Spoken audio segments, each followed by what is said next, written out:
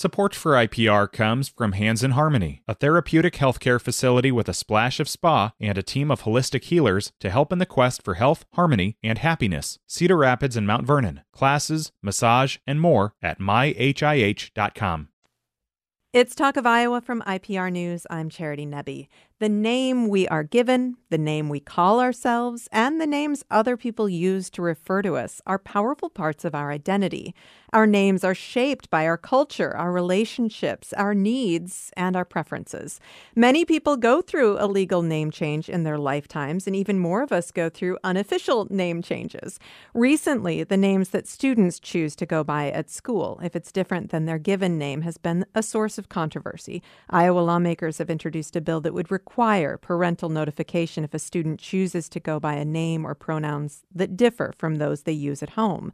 This hour, I'll talk with 3 different Iowans who have changed their names for various reasons, and we'll also talk about the changing of place names. My first guest today is Luke Fleming, Associate Professor of Anthropology at the University of Montreal. He has done a great deal of research into the anthropology of naming. Luke, welcome to the show. Hi, thank you so much for having me. Well, thank you for being here. And I just want to start with the variety of ways that people in different cultures approach naming, because I think for the majority of us who live in the United States, who are part of this Western culture, we feel very comfortable with how parents select a name that they think is the nicest or the most beautiful, or whatever reason they pick that first name. The child also gets the last name, usually of their father.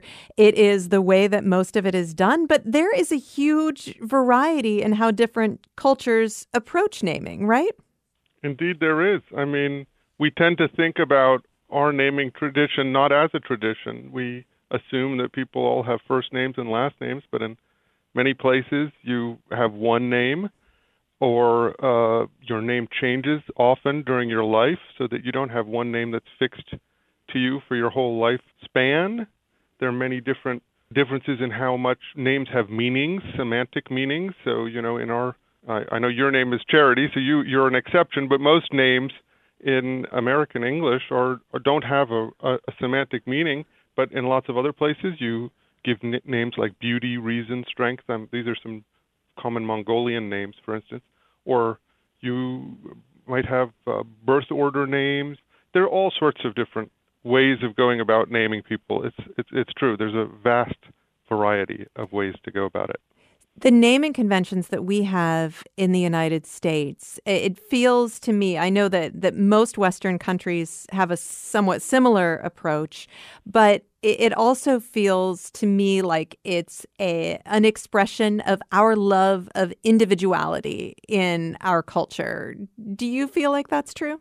Oh, absolutely. I think that there's a little bit of a tension, right? So some names go down in families, often the middle name. In my experience, will be something that's been a family tradition. But even when somebody gets the name of their parent, they will, the second or the third, they want to be distinguished from the other. Whereas in other cultures, often name sharing, it really forms an intimate bond between two people. For instance, in Inuit naming traditions, a name gets recycled when someone's died often. So I've read a lot about the Greenlandic tradition of this, where you try to find the person who's the reincarnation of somebody who's passed away and give that name to that person, and that person really will be identified with the person who has passed away, so that the members of their family, for instance, will use the kin terms that they used to use for that person for this little baby, call them father or whatever, if that was the way in which they were related to the person who's deceased. So, yes, absolutely. I think that names for us are very personal. It is about individuality and differentiating ourselves from others. And so that's why it's so personal to us, yeah.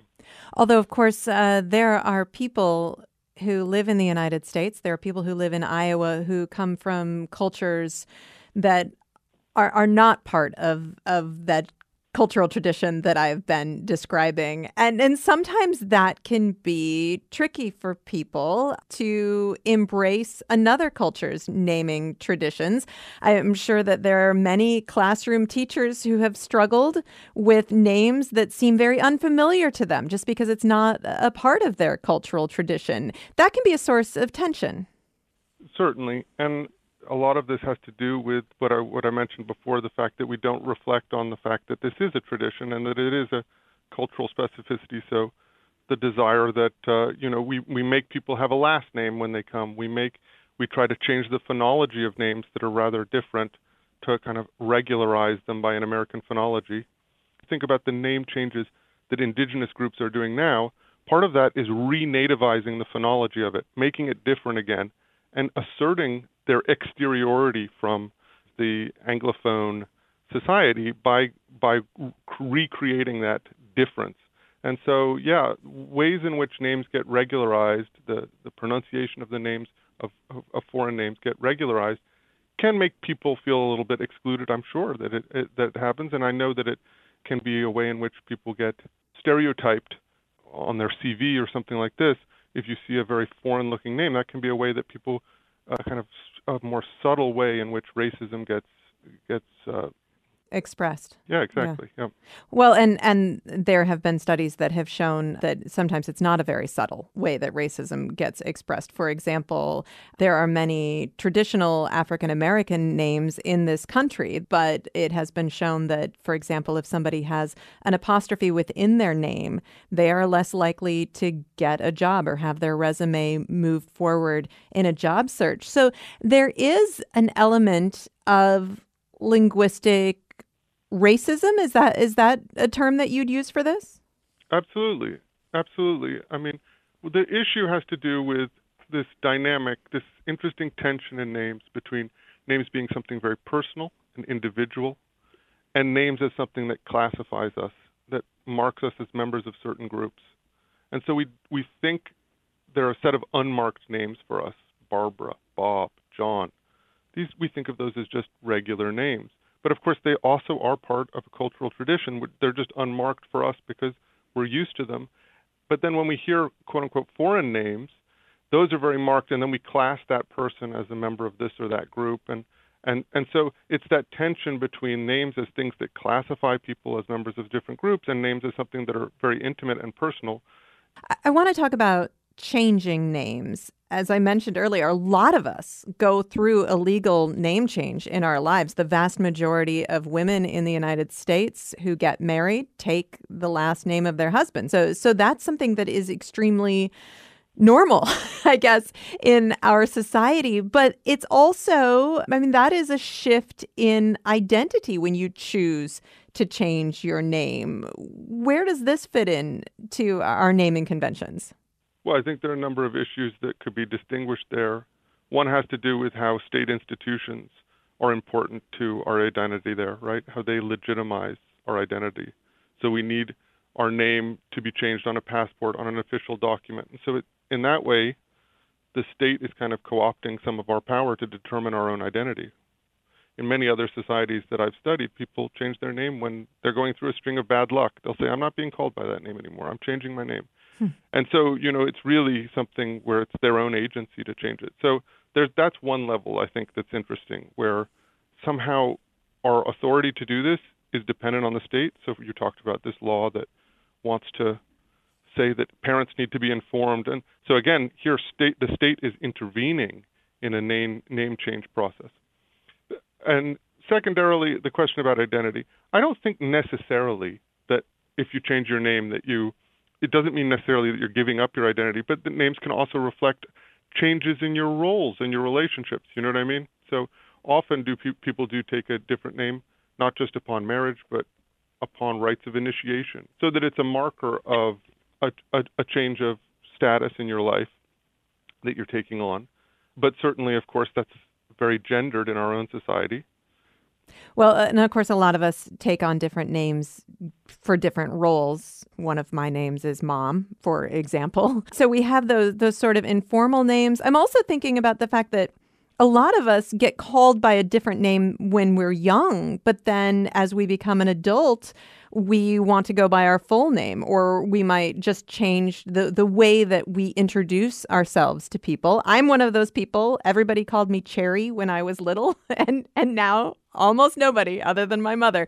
So, I mean, there are those informal changes that we go through as well that, again, are kind of tweaking our identity, right? Oh, absolutely. I mean, there's a difference between kin terms like mother and a name like Charity, because a kin term is relative to the relationship between the two people and shifts, right? We all have mothers, but we don't all have a Charity in our life. You know what I mean? So there's a difference in that sense. But yes, the notion of the nickname or of the kind of familiar name that you were called when you were young and how that becomes attached to the intimacy of childhood. And you don't want that necessarily to be the name that you're called by just everybody. And I think that that's understandable. That is the kind of thing that I'm talking about, where you change. There's a shift in your life, in your life stage, or the people that you're interacting with, and you want a more formal, you want the fuller name, right? But these are variants on the same name, right? The nicknames often are variants phonologically related to the full name. And so it feels like it's variations around a theme. It's not a complete change. You know what I mean? It does feel like when somebody does choose a new name for themselves and changes their name legally, it feels like an act of empowerment. How do you see that action in our culture? Well, an act of empowerment for whom, I guess, would be the question. For the person themselves, obviously, if they're taking that decision, changing names and changing pronouns in transgender transitioning, that's certainly an act of empowerment. But of course, it's names, because they're public, because they circulate around in a community, they have effects on everybody else, these name changes, right? And so it's a social phenomenon, but one which in our society we feel should be controlled by the person who is named, right? That then the person named should have control over this. But that is not universal. Often names are bestowed upon someone by a certain relation or by a clan group or something like this. So this notion that we should have control over our own names and how we're called, again, reflects a kind of idea of individual autonomy and liberty and agency. Luke Fleming, thank you so much for talking with me. Of course, thank you so much for having me. Luke Fleming is Associate Professor of Anthropology at the University of Montreal. We're talking about names this hour and the act of changing one's name. We'll find out more in a moment. This is Talk of Iowa from IPR News. Support for IPR comes from Hands in Harmony, a therapeutic healthcare facility with a splash of spa and a team of holistic healers to help in the quest for health, harmony, and happiness. Cedar Rapids and Mount Vernon. Classes, massage, and more at myhih.com. This IPR podcast is supported by Cultivating Compassion, the Dr. Richard Deming Foundation, fostering causes that enrich the community, generate understanding, and cultivate compassion, including Above and Beyond Cancer. It's Talk of Iowa from IPR News. I'm Charity Nebbe. This hour, we're talking about names, the cultural forces that shape our names, the act of choosing and changing your name. I'll talk with an Iowan who is trans about changing their name. I'll talk with a woman who initially chose not to take her husband's last name, but then changed her mind after 10 years of marriage. And we'll also talk about changing place names. My next guest chose a new name for herself as an adult as a part of an effort to better connect with her heritage. Abena Sankofa Imhotep is an author and executive director of Sankofa Literary and Empowerment Group and Sankofa Literary Academy. Abena, thank you so much for being here today. Hi, Charity. It's good to be back. Well, so your name, Abena Sankofa Imhotep, this is not the name that you were given at birth. Tell me what made you decide that you wanted to change your name. Well, I've long been curious about my family history and Black history in general. And after conversations with my dad as a teenager, I always said, well, I'm really curious about where we come from. And my dad told me that his grandmother told him that her grandmother said that our family came from the west coast of Africa. And so that's just a little bit of information. But as I got older, I wanted to know how true that was, because our history is passed down in my family and a lot of African American families orally. So the oral history is really important. And I did a little research and found out he was right. And that made you want to go by a different name? Yeah, it actually did. I mean, my parents gave me a name at birth, which was a beautiful name. However, they chose that name for me, and I'd always been curious about culture and history and my own genealogy. And so, doing the research and DNA testing, I learned that I have Nigerian ancestry, Benin ancestry, and Ghanaian. And true to what my dad said, that's West Africa. And so I wanted to choose a name that would accurately represent my genealogy. And so I chose Abena Sankofa. How did you decide on this name? Well, naming traditions in Ghana, particularly in the Akan tribe, are such that when a new baby is born, the parents give the child a name. But in addition to the name given by mom and dad, the child is named after the day of the week they're born on. And so there's a male and female version of every day of the week.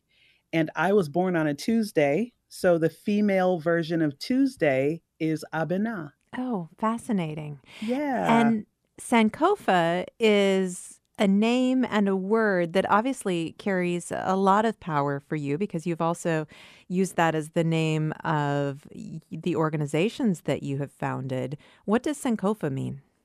Sure thing. Sankofa is a word that it carries so much deep meaning for me. And in general, it means to return and retrieve, to go back and fetch the lessons of the past and bring them forward to do positive things for our future. And so the principle alone is enough to just stand on that and do that work. And so I felt like that was a name that I could certainly live up to.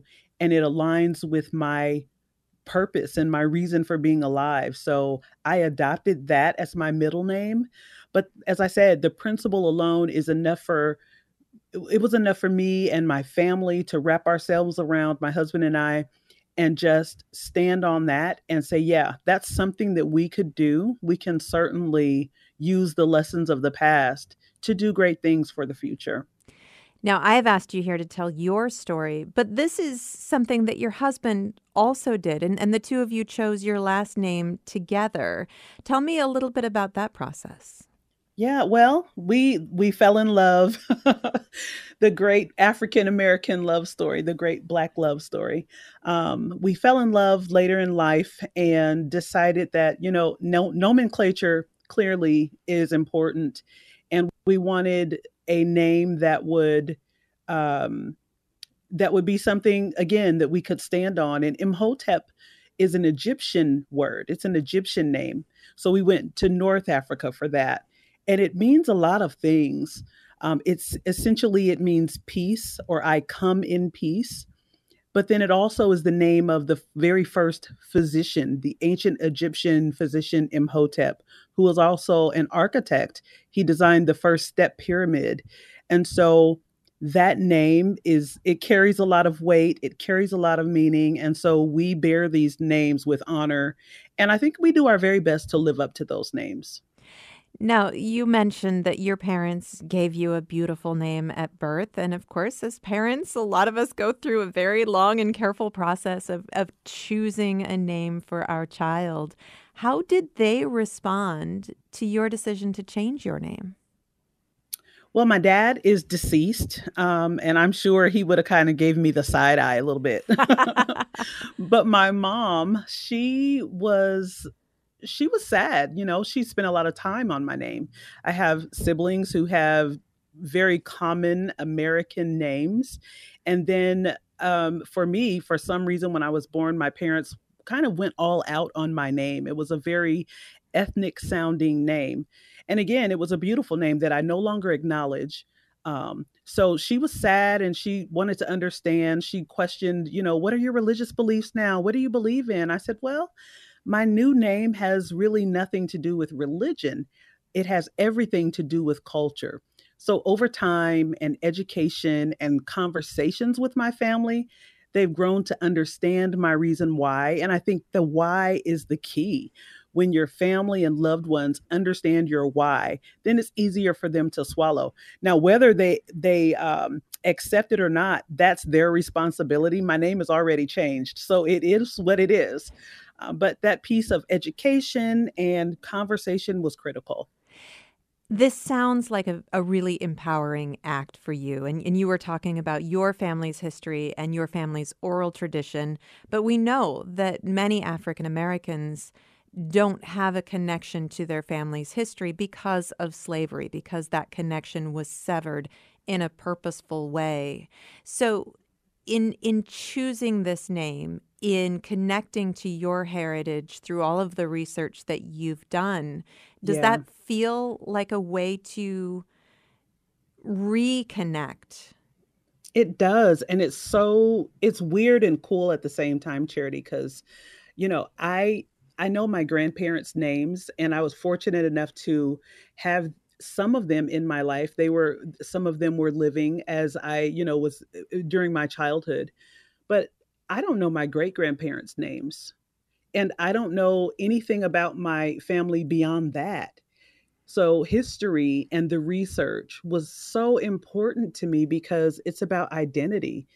And there's nothing more powerful than knowing who you are. So, when I put those pieces together based on the stories my dad told me and then the facts that I uncovered during research, it made sense to me to make those connections. And it's so liberating. It's like emancipation.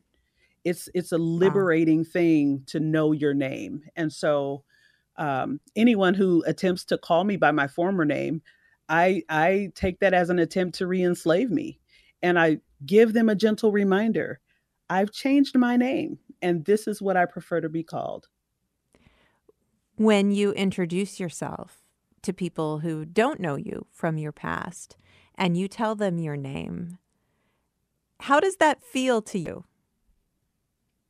It feels it feels normal. It feels normal. I mean, at first, it was an adjustment for me. But now I tell you, the African words as they roll off my lips, it feels good. It feels good to speak African words and know that I'm speaking about myself in the most powerful and honest and true way that I can. African words feel good in my mouth. Have you inspired anyone else to follow your example? I don't know. I know that it's piqued a lot of curiosity for people that I come in contact with or that I interact with, and I never really try to persuade people to do what I did, but I just encourage everyone to just walk in your truth, whatever that is for you. And if I can be a light or an example, I'm happy to do it. But the decision is up to each individual person. Abena Sankofa Imhotep, thank you so much for talking with me. Thank you, Charity. Abena Sankofa Imhotep is an author and executive director of Sankofa Literary and Empowerment Group and Sankofa Literary Academy. It's Talk of Iowa from IPR News. I'm Charity Nebbe. This hour, we're talking about the power and importance of names and name changes. So far, we've been talking about the names of individuals, but now we're going to focus on place names. And there have been some recent changes to place names in Iowa. Two examples are place names that included the word squaw, which is offensive to Indigenous Americans. It's considered to be racist and sexist, and the word has been removed from a creek and park in Cedar Rapids, now known as Wanatee Creek and Park, named for Adeline Wanatee, who, among many other things, was the first woman to be elected to the Meskwaki Tribal Council. There's also a creek in Ames, Iowa, which is now called Iowa Creek, to honor the Iowa people. Sarah Deese is assistant professor of American religions at Iowa State University, and she is with me now. Hello, Sarah. Hi, Charity. Thank you so much for being here. And there has been a movement to change some of the place names that are considered to be derogatory or hateful or problematic for other reasons.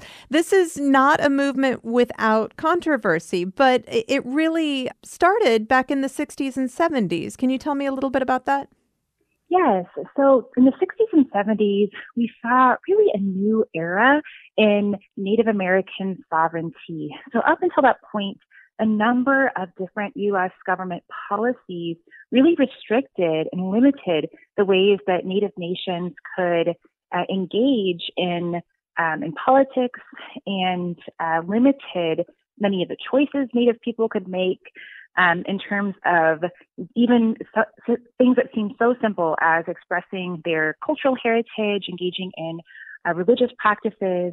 And so we saw a swing back towards sovereignty, which means Native nations being able to make decisions for themselves. There was activism in this era, it's known as the Red Power movement, and more efforts to reclaim culture and heritage that had previously been really targeted by the government. And of course, because of the history of the United States, probably almost every place in the United States had an indigenous name. And as the settlement movement, the colonization movement made its way west, a lot of places were renamed. Also, some of these indigenous names remained. Of course, we are the state of Iowa, which is named for the Iowa people. So there's kind of this hodgepodge, but there are some of these names that really are pejoratives. Mm-hmm. Yeah, so this is true. And so it's interesting because we see all over what is today the United States, there are names of landmarks, of cities that have some sort of connection to indigenous communities in the area. But you're right, some of the names that these landmarks are named after really today have come to be understood in very derogatory terms.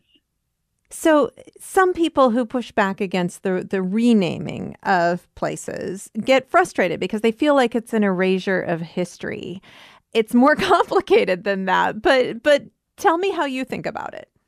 Yeah, so, and I think that that's important to consider that as European and Euro-American settlers moved and took over lands that, really had previously been, and many would say are still now indigenous lands, there was a process of renaming. And I think sometimes non-Native people forget that when settlers moved in and kind of named a lake or named a town or named an area, that actually was a renaming. That was an instance in which folks came in and kind of, created a new understanding of a place. So some of the pushback I've seen to renaming places, such as this creek in Ames that's now known as Iowa Creek, I've seen some critics claim that the process of renaming is a form of forgetting history, or it's a way of erasing history. But what's important to keep in mind is that, when that creek was named, that word that's now considered offensive, that in itself was actually, this act of renaming. So one of the ways that I think about this process is that naming is claiming. Naming was a way for European and Euro-American settlers to really create this new world kind of in their image according to their culture. And so it's not necessarily that when we're renaming Iowa Creek that we're forgetting history or erasing history, but we're actually honoring history in a different way. Well, it's also, it was an act of culture making when that creek was named last. It's an act of culture making now, too. Doesn't it say something about who we are and who we want to be? Yeah, I think that's ultimately the goal.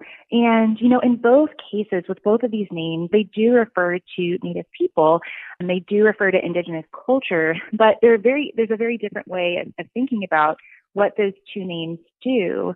And so now, of course, one of the big concerns with the slur that actually it's not just in Iowa that we have place names with that name, but all over the United States. And there's increasing concern and outcry about violence that's been done to Native American women and the fact that they are more likely to experience sexual violence or intimate partner violence. So there's an outcry of perpetuating the sort of derogatory way of presenting women by keeping that name. And so choosing this other name that really really honors our past in a different way, is one that is more sensitive to some of these concerns and is sensitive to the ongoing ways that Native women still, face these difficulties. And so it's thinking about this culture and this heritage, and our the way that wider society is relating to Indigenous culture in a different way. Sarah Deese, thank you so much for talking with me. Of course. Thank you for having me. Sarah Deese is an assistant professor of American religions at Iowa State University.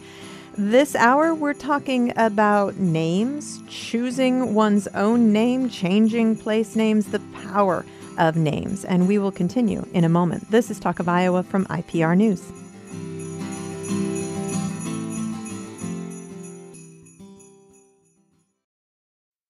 This IPR podcast is supported by Cultivating Compassion, the Dr. Richard Deming Foundation, fostering causes that enrich the community, generate understanding, and cultivate compassion, including above and beyond cancer. It's Talk of Iowa from IPR News. I'm Charity Nebbe. This hour, we're talking about names, their significance, and the cultural forces that shape them. We're also talking about the significance of name changes, individual names or place names. Next up, the most common legal name change takes place when a woman chooses to take her husband's last name when they get married. Dr. Sarah Murray, principal of 7 through 12 schools in Eastern Allamakee, did that, but she didn't do it in the typical way. She is with me now. Hello, Sarah. Hi, how are you? Good. Thank you so much for being here. So when you first got married, you did not choose to take your husband's last name. Tell me what went into that decision.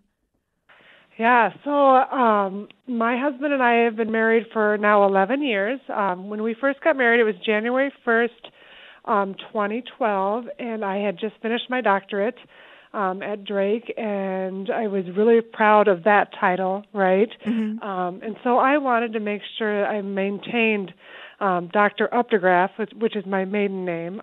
My parents made a very concerted effort to raise strong, independent, smart women, and I wanted to make sure I honored that for them, but also knowing that professionally that had been my name for almost 25 years, I wanted to stick with that. We got married in the middle of a school year, and even practically thinking, asking high school kids to make a name change for you in the middle of the school year can be really hard. So some of that was also practical. But, my husband has been and has always been flexible and accommodating and understands the decisions we make are systemic for our whole family, and was just fine with that.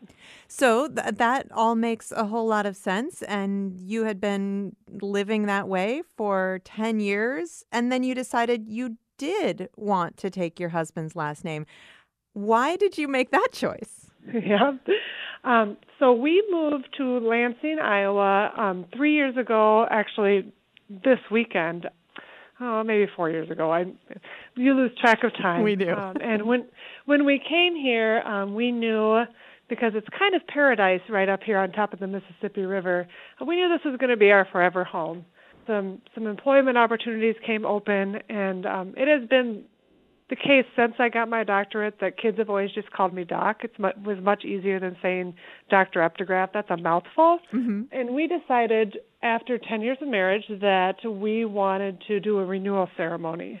By then, we had a child together, and my husband has 2 children from his first marriage, all of whom have the last name Murray. And I just thought it was time for me to honor him and to honor them so we could all have the same last name. Now, I did do something unique by dropping my given middle name and picking up my maiden name as my middle name. So I'm still able to have Updegraff in my name and honor my own family while still honoring the family that I now get to be a part of. So it was my gift to them as part of that renewal ceremony. Well, that sounds really meaningful.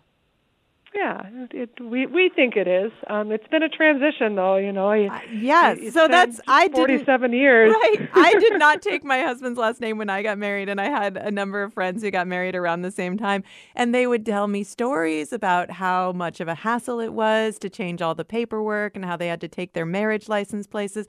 So you chose to do that, eyes wide open. How difficult has it been? So, since we did that in June, I spent all summer working through that process. And, after COVID, many of the places where you choose to have your name changed are no longer open face-to-face. So I had to travel all over Northeast Iowa to get my Social Security card, to get my marriage certificate stuff stamped. And it was a lot, but it also helped me understand that process, and because I work with adolescent girls, being able to then share with them what that process is like so I can help them make good decisions was kind of also in the back of my mind. So how can I help you, our young women, make decisions based on your needs and the practicality of it? So that's been kind of fun to have those conversations with those girls. Yeah, interesting. It was a lot. Yeah, you've now trod both paths. And you chose to do this over the summer. So as a high school principal, that meant at least that the incoming students would always know you as Dr. Murray. Right. And again, the kids here call me Doc most of the time. But, in my opening assemblies, because we're an ultra-small school, our relationship piece is really strong.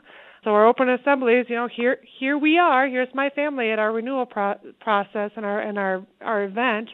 So now, please call me Dr. Murray. And if you call me Dr. Updegraff, it's okay. If you call me Doc, that's okay. Just as long as you understand that there has been a change, and it has nothing to do with anything that's changed in my life. I just wanted to make sure that I was honoring my family. So this was, in a way, a gift that you were giving to your husband and your family to say to them that you wanted to share this name with them. Do you feel like you did this for them, or do you feel like you did it for you? Oh, both, I think. Our two older children who aren't biologically mine, were not able to attend our first wedding for a variety of reasons, but we did our renewal facing the river on our front porch, and I was standing there, and we were all together because all three of the kids were a part of that ceremony, and I just thought, here we are. And I'm like a little choked up now that I'm thinking about this a little more. It just was beautiful for us to all share the journey we'd been a part of, and for us all to have one thing that we could be together. It was really cool. Sarah Murray, thank you so much for talking with me. Hi, you're welcome. Sarah Murray is the principal of 7th through 12th grades at Eastern Allamaquie Schools. She lives in Lansing, Iowa. And my next guest is non-binary and also identifies as trans. The journey of self-discovery they went on first led them to use they/them pronouns, but also eventually to choose a new name that better reflects who they are. Jasper Chung is a professional photographer who lives in Des Moines. Hello, Jasper. Hello. Thank you so much for having me. Well, thank you so much for sharing your story. And you did start this process, publicly at least, with changing your pronouns. What made you feel like that was important to do? Yeah, so I came out as non-binary in 2020.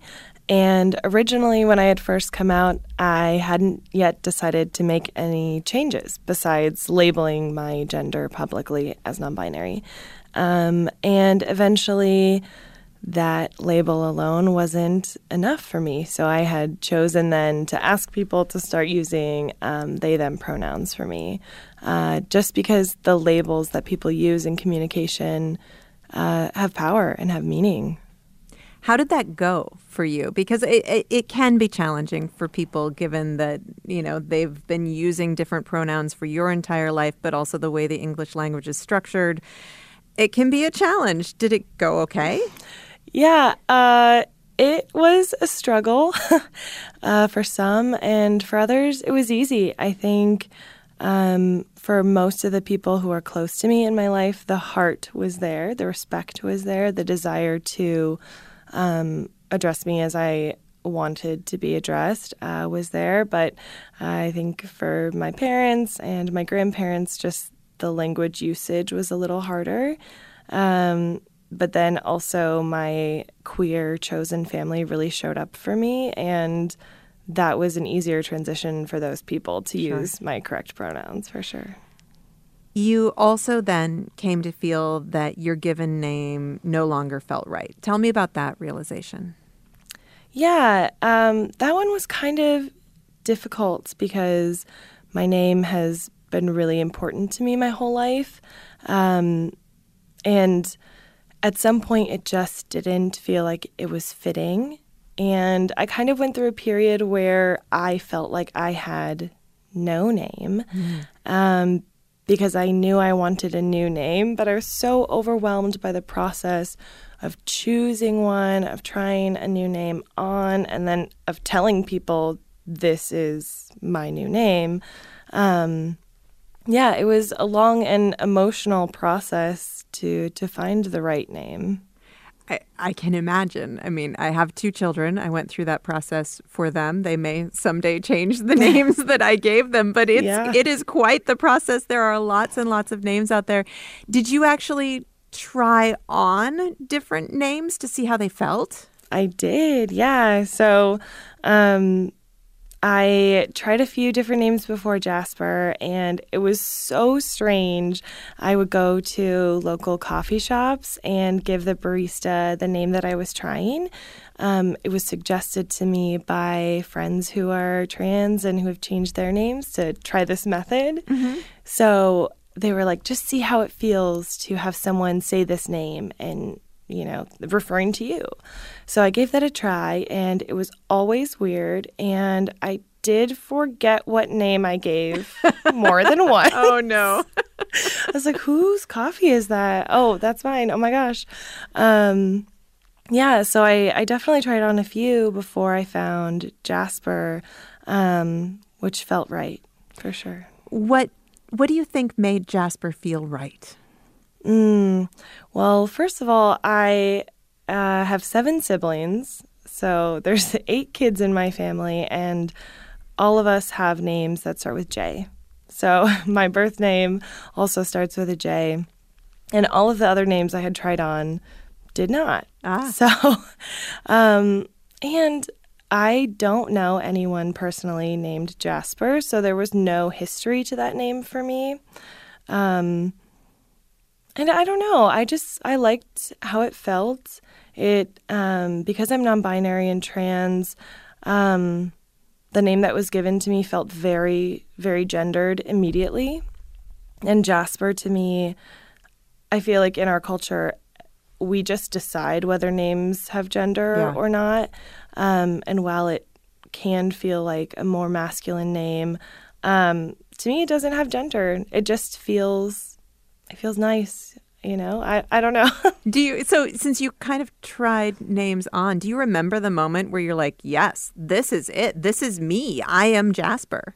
I do remember sitting in my art studio one night and just kind of scrolling through TikTok, which is where I found the name Jasper, and just saying it kind of over and over, Jasper. And I was writing as well, and was just like, yeah, I don't know. It felt like a glimmer of light in a time where there was a lot of like anxiety for me around my gender, around my name. It just felt like a little spark. So then you had to introduce yourself as Jasper to everybody who loves you and the rest of the world as well. How did that process go? It went well, actually. Because I am a photographer, I have an online presence. So I mostly introduced myself through social media. So I used Instagram and Facebook and just made a post. I think I said, New Year, new me, and just said, hey, it's been a while since I've done an introduction post. My name is Jasper, and my pronouns are they, them, and just introduced myself as if I was doing any other introduction post that I had done. Were you concerned about that all professionally, knowing that you had worked and had a professional reputation by the name you used to go by? Were you worried that you would lose some, I guess, credibility or lose just some recognizability? Yeah, I did have some concerns, but my last name, Chung, is also very memorable. So I wasn't concerned that people wouldn't recognize me necessarily, but thankfully I'd also spent a lot of time being very open online about my journey with my gender and what coming out had been like for me. I shared a lot of the process, the messy middle. So it was actually kind of very triumphant to say, this is my name now. Nice. Yeah. How has it gone with your family? With my family, the name has gone very well. I didn't have anyone question me or bring anything but love and support. I was very worried because my parents are very religious, and that doesn't always mean support for trans folks.